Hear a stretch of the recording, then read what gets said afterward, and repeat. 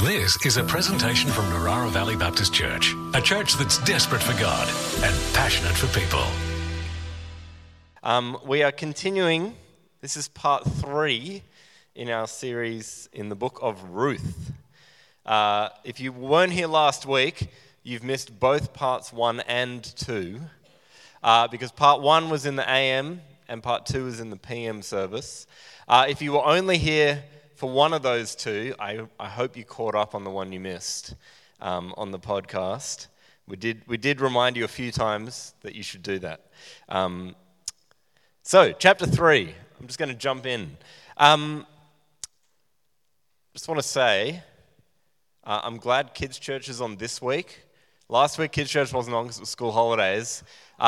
If you know Ruth chapter 3, if you did a Bible study on it this week or something like that, you will know that this is the, it's a bit, look, I got in trouble last week with this stuff, didn't I? In my kids' talk, I had a little slide up there. This is the sleepover chapter, and they have a sleepover and they're not married yet. So we kind of need to acknowledge that this is like a PG sermon. If there are kids that didn't go out to kids' church, you can still go. It's not too late. Otherwise, I will be acknowledging the existence of sex this morning. I'll put it that way. It's not M. It's not MA. It's just PG. It's just there, you know. So Ruth chapter 3. We pick up the story. The author says, this is just one day. We don't really know how much time has passed between the end of chapter 2 and the start of chapter 3. It can't be very long because at the start of chapter 2, we learnt that it was the barley harvest time. And here in chapter 3, they are threshing the barley harvest. So we're looking at weeks later, not years later. But some time has passed. Ruth has been working in the field of Boaz. She's been picking up the loose grain that was left on the ground and bundling it together like this. This is from Candy and Emmanuel's farm. Isn't that nice? Yeah, it's a good little touch. It's not barley, so that's unfortunate, because this is the barley harvest. This is wheat, but no one knew that until I told you, did you? Us city slickers. So, let's read Ruth chapter 3. I'm just going to read verses 1 to 5, and they will be on the screen. One day, Ruth's mother-in-law, Naomi, said to her, "My daughter, I must find a home for you, where you will be well provided for. Now, Boaz, with whose women you have worked, is a relative of ours. Tonight, he will be winnowing barley on the threshing floor. Wash, put on perfume, and get dressed in your best clothes. Then go down to the threshing floor, but don't let him know you're there until he has finished eating and drinking. When he lies down, note the place where he is lying. Then go and uncover his feet and lie down. He will tell you what to do." "I will do whatever you say," Ruth answered. So Naomi has a plan. Naomi's decided we need to do something about our situation. We need to find safety and security. The plan is that Ruth needs to convince Boaz to marry her. That's the goal here. Now, in our world, in your life maybe, convincing someone to marry you is a love story. It's romantic. It's lovely, isn't it? You know, you might ask someone out for coffee. You might get to know each other. And then on one special day, you go and you buy a ring and you get down on one knee and you say, "Will you marry me?" And they cry and it's beautiful, right? But this is not that story. This is 3,000 years ago. This is culturally worlds apart from our ideas and our experiences. And it takes a bit to kind of get your head around what is going on here. We've kind of got this bizarre story, and it's bizarre in two different ways that are kind of hard to disentangle from each other. The first bizarreness of this is that it's 3,000 years ago, and they thought differently and they did things differently. They had their own traditions, their own frameworks, their own expectations around love and marriage and all that sort of stuff. But secondly, this wasn't the normal thing in their own context either. It was bizarre for them as well. And so we've got these two levels of bizarreness going on. And some aspects of Naomi's plan are weird just to us, but were okay for them. And some parts of it are weird for them as well. Two layers of weirdness. So how is this working? I've written it down for myself so I can get this right. Here's what I think Naomi's thinking. Naomi's thinking, Boaz is a single man. He's fairly well off. He owns land. He's got people working for him. He's probably got plenty of money. So he is able to provide for Ruth and for herself. He's a good man. He does what is right. He's proven that in the previous chapter and probably in the intervening weeks between the two, that he's a good man. He looks after Ruth.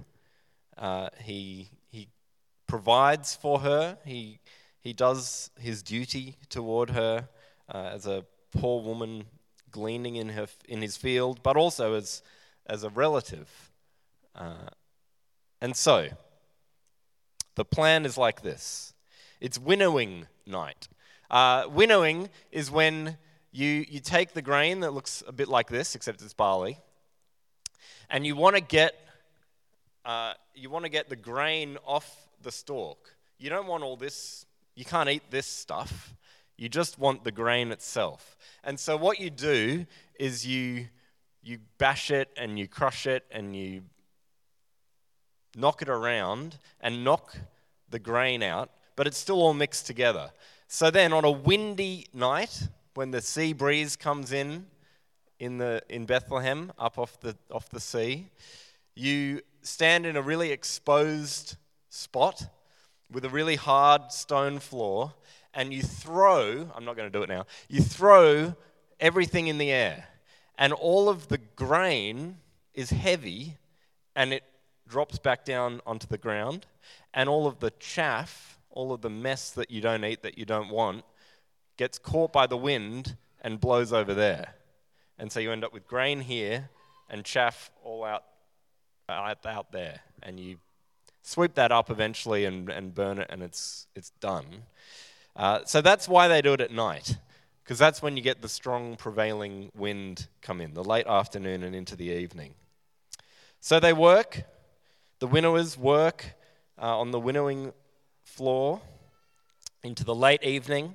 And then when they're finished, well, it's the evening, they've been working hard, it's time to have a bit of a party. They have a meal, they have some wine, they have a good time. And then, it's too late to walk home in the dark, so we'll just camp out on the threshing floor. So Naomi's plan is that Ruth should sneak in late on in the party, scope out where Boaz has made his spot for the sleepover, and then sneak over in the dark when everyone's asleep and lie down at Boaz's feet, and then just wait. Sit there and wait for him to wake up, and he's going to tell her what to do. She dresses up in her best clothes.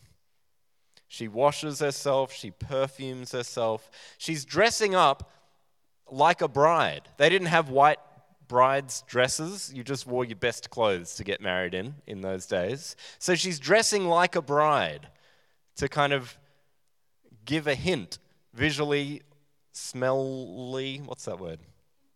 Olfactorily. She wants to look like a bride, to plant the idea in his head, hey, this could be my wife. She's offering herself to him as a wife, inviting him, even enticing him. Can I say that in church? Is that all right? It's kind of scandalous. It's supposed to be a bit of a scandalous story, what's going on here. And the author just puts it out there unapologetically. He's not trying to hide anything about what's going on here.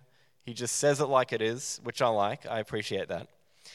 Normally, a woman's father would go and visit a man's family, and they'd all get together and they'd have a meal and they'd discuss how much is the dowry going to be, when's this all going to happen, and they'd plan the wedding before they even told the kids they were getting married to each other. That was normal. This is weird. We get that? I know both of those are weird to us, but bear with me. In this culture, there wasn't really a framework for a woman to ask a man to marry her. But she needs a man. She needs a husband, and she doesn't have anyone to organize it for her. So she needs to find this way around the cultural norms. So she puts herself in this really dangerous situation. This is a really vulnerable spot that she's putting herself in. What is Boaz going to tell her to do? Naomi says, he will tell you what to do. He will tell you what to do.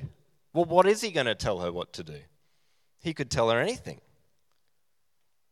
All the power is in his hands at this moment, and none of it belongs to Ruth. Hopefully, Boaz will prove to be as honorable as he seems to be.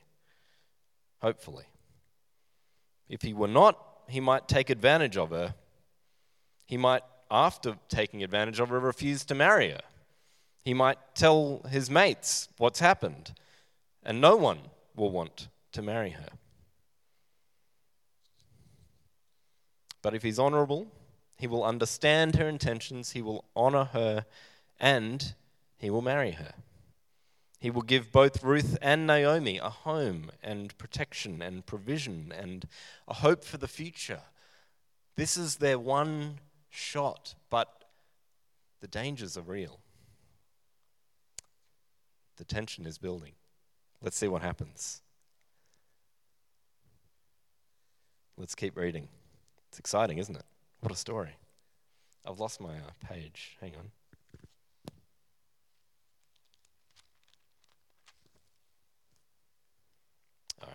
So, Ruth went down to the threshing floor and did everything her mother-in-law told her to do. When Boaz had finished eating and drinking and was in good spirits, he went over to lie down at the far end of the grain pile. Ruth approached quietly, uncovered his feet, and lay down. In the middle of the night, something startled the man. He turned, and there was a woman lying at his feet. "Who are you?" he asked. "I am your servant Ruth," she said. "Spread the corner of your garment over me, since you are a guardian redeemer of our family." Anyone spot what happened there? Did she really do everything Naomi told her to do? Did she follow the plan perfectly? Almost. Right up until the key moment. She was supposed to lie there and wait for Boaz to tell her what to do. And when he wakes up, she says, "I'm going to tell you what to do." I like that. She says, "Spread the corner of your garment over me, since you are the guardian redeemer of our family." There's a lot in that one sentence that needs explaining. There's kind of two things, cultural things here that you need to understand. The first one is, spread the corner of your garment over me, which is weird. Like, it has a physical, practical reality, but it's actually symbolic. It's a symbolic act that she's asking him to do. It's symbolic language. It basically means, make me your wife. And yes, it does have a kind of sexual undertone to it, like, welcome me into your bed. But also it's about more than that. Because that word, which the translators have done a good job of saying garment and not blanket, is good. Because you wouldn't sleep, in this context, on a sleepover. You wouldn't sleep under a blanket, you'd sleep under your cloak that you would wear during the day. And so the thing that he is that she's asking for the corner of is the cloak that he wears all the time. It's about the man bringing the woman into his home and into his family and into his life, not just bringing her into his bed. The garment represents protection and provision, and even his name and his reputation, his status, his territory, if you want. She's saying, spread your territory out and make room in it for me. He spreads it over her and brings her into his world. It's beautiful, isn't it? And that second phrase, guardian redeemer of our family, is the Hebrew word goel, which if you were here last week, you already know that word. You know what it means, so good for you. It's a technical word used in this culture for a man's privileges and duties over the family of his deceased male relative. That's a very technical definition, isn't it? Basically, if a man died, then it was up to his male relatives to take over from him in all different kind of ways. I had a little look at this week to give you a more exhaustive list of all the goel implications. Here are the duties and privileges. You look after his name and his honor. You purchase his fields. You marry his wife. That's in Ruth. You've seen those too. You bring up his children for him. You pay off his debts for him. You avenge his murder if necessary, if that's how he died. If his destitute children or widow have been forced to sell themselves into slavery, you must redeem them and buy back their freedom. The goel, the guardian redeemer, is all of these things. And in different contexts, it means different things. For different men and women in different families, it means different things. But Ruth is saying to Boaz, I want you to honor this by marrying me and taking Naomi as your mother as well. Bring our families together. Bring these two destitute women into his house and his family. To look after the name and honor of Elimelech, Naomi's deceased husband, provide them with a family. Provide Naomi with grandchildren and Ruth with a child. So yes, as I said, it's a lot more complicated than just a love story. So let's see part 3. Here we go, verses 10 to 13. Here is how Boaz responds. The Lord bless you, my daughter, he replied. This kindness is greater than that which you showed earlier. You have not run after the younger men, whether rich or poor. And now, my daughter, don't be afraid. I will do for you all that you ask. The people of my town know that you are a woman of noble character. Although it is true that I am a guardian redeemer of our family, there is another who is more closely related than I. Stay here for the night, and in the morning, if he wants to do his duty as your guardian redeemer, good. Let him redeem you. But if he is not willing, as surely as the Lord lives, I will do it. Lie here until morning. Well, that's a relief, isn't it?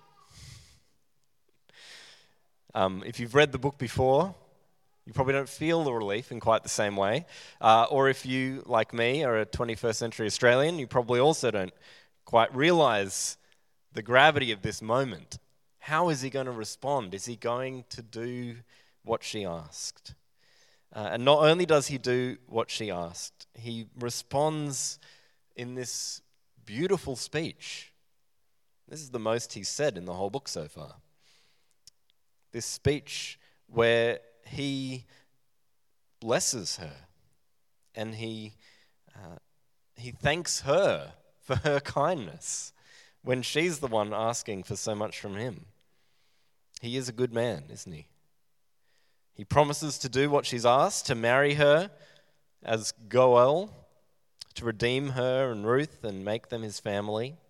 He calls her a woman of noble character, and he tells her to stay here for the night. But there's no hint in that from the author that they did anything apart from sleeping. This is another offer of safety and protection. It's not safe for her to walk home now in the middle of the night in the dark. She needs to stay until the first light. And so he's going to protect her until morning. And so she lay at his feet until morning, but got up before anyone could be recognized. And he said, no one must know that a woman came to the threshing floor. He also said, bring me the shawl you're wearing and hold it out. When she did so, he poured into it 6 measures of barley and placed the bundle on her. Then she went back to town. When Ruth came to her mother-in-law, Naomi asked, how did it go, my daughter? Then she told her everything Boaz had done for her and added, he gave me these 6 measures of barley, saying, don't go back to your mother-in-law empty-handed. Then Naomi said, wait, my daughter, until you find out what happens, for the man will not rest until the matter is settled today. I think Naomi's pretty happy that everything went according to plan. She stays safely till the morning. He protects her honor by sending her away before anyone else wakes up. And he provides, again, even more barley. But I think this time the provision is kind of a foretaste of what he's going to provide for her in marriage when he brings her into his family, which we'll hear about tonight in chapter 4. So, what is this all about? This bizarre situation, this strange story, so ancient, so foreign, so unusual to us. Well, we've said from the beginning of the book of Ruth that the book of Ruth is a story of redemption. And I think that this chapter helps us, particularly at this moment in the book, to look back on the first 3 chapters together and see this thread of this theme of redemption running all through the story. Ruth needs redeeming from her situation. Everything that could go wrong has gone wrong for Ruth and Naomi. And Boaz is the redeemer, the guardian redeemer. Here is the moment of redemption, that beautiful speech that he gives when he promises, if it is in my power to do it, obviously this other guy is the first writer of Goel, but after him, I will do what's right, I will redeem you. But I think we can say even more than that. Because I think that actually the way in which the book of Ruth is a story of redemption is so complex and multifaceted. And there's kind of themes of redemption bouncing around and they're all mixed up and mushed up together. One of the things I love about the Old Testament is the way that the authors craft these stories that are so intricate and so multifaceted. And you read it once and you go, oh, I got a lot out of that. And then you go back and you read it again and you go, oh, I saw all these things I missed the first time. And then you read it a 3rd time and a 4th time and a 5th time. You come back a decade later and you go through it again. And these things jump out at you over and over. These layers upon layers. Think about this. Here we have Ruth and Naomi, these 2 women who need a new life. They need redemption. That's what redemption means. I mean, literally, redemption means buying a slave out of slavery and buying their freedom back. But in the Bible, that idea is taken and expanded and often ends up being about new life or new family. These women have both lost husbands. They're both poor and vulnerable. And in chapter 1, Naomi redeems Ruth before Boaz is even on the scene. Here is Ruth, a Moabite. She doesn't know about God. Yahweh, the Israelite God. She has the Moabite gods. But she marries into this family and she meets this mother-in-law who changes her life to such a degree that she cannot bear to be parted from her. And she says, I have to go with you. I have to be with you. Your God is my God. So your people will be my people. Your life will be my life.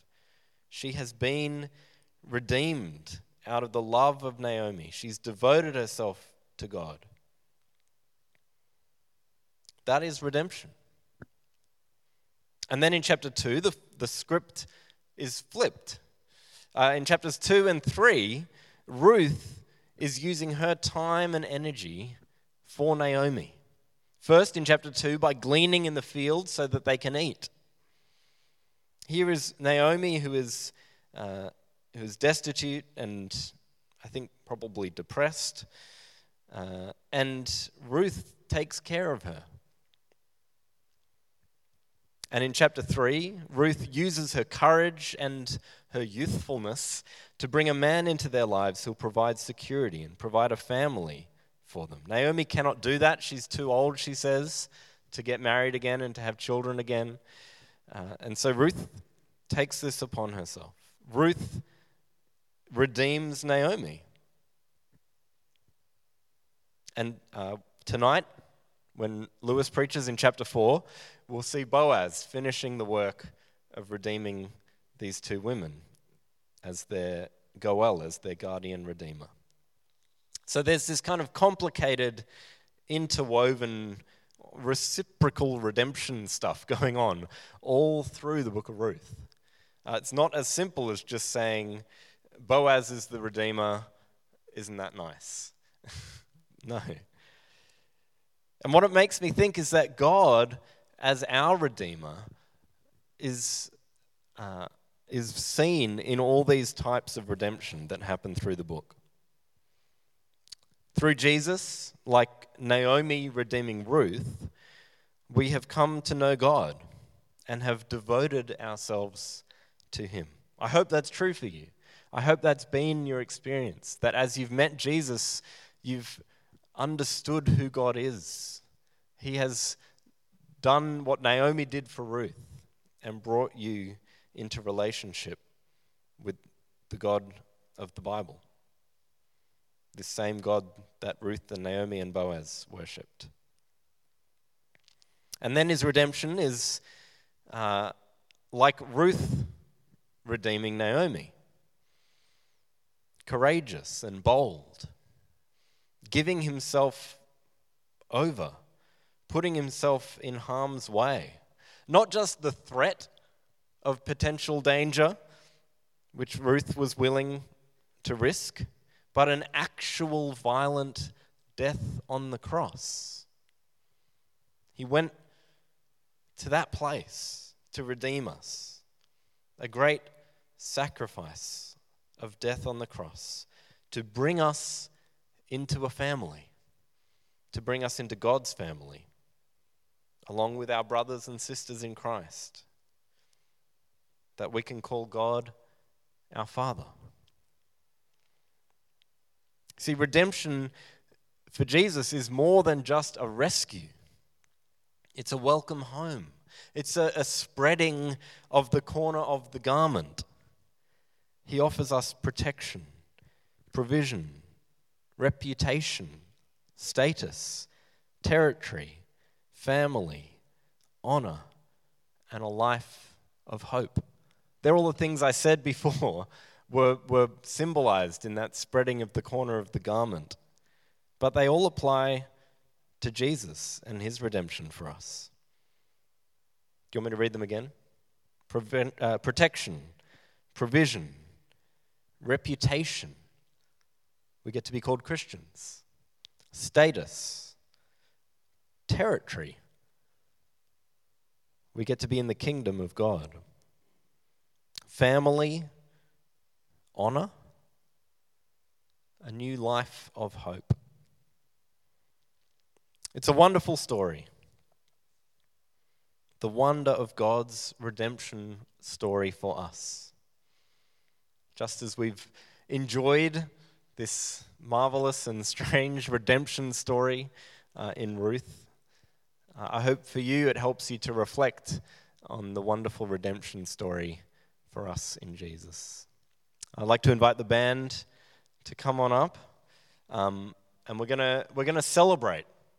I think it's only the right response as we contemplate, as we gaze upon the redemption that we have in Jesus. The right response is to worship him, to celebrate what he has done for us. So the band have picked a song to help us to do that. How about I pray, and then I'll give you the mic. Lord God, we praise you this morning. We praise you for your redemption. We praise you for your love for us and your sacrifice for us. Lord, we are in awe of you and your great love. Lord, I pray that as we sing, but also as we go into our week and into our lives, that we can celebrate who you are and what you have done, that you bring us home, that you make us family, that you call us your children, you invite us to call you Father God. You give us new life and hope and a life in your kingdom, a life that never ends, in a kingdom that never ends. We praise you for all this in Jesus' mighty name. Amen.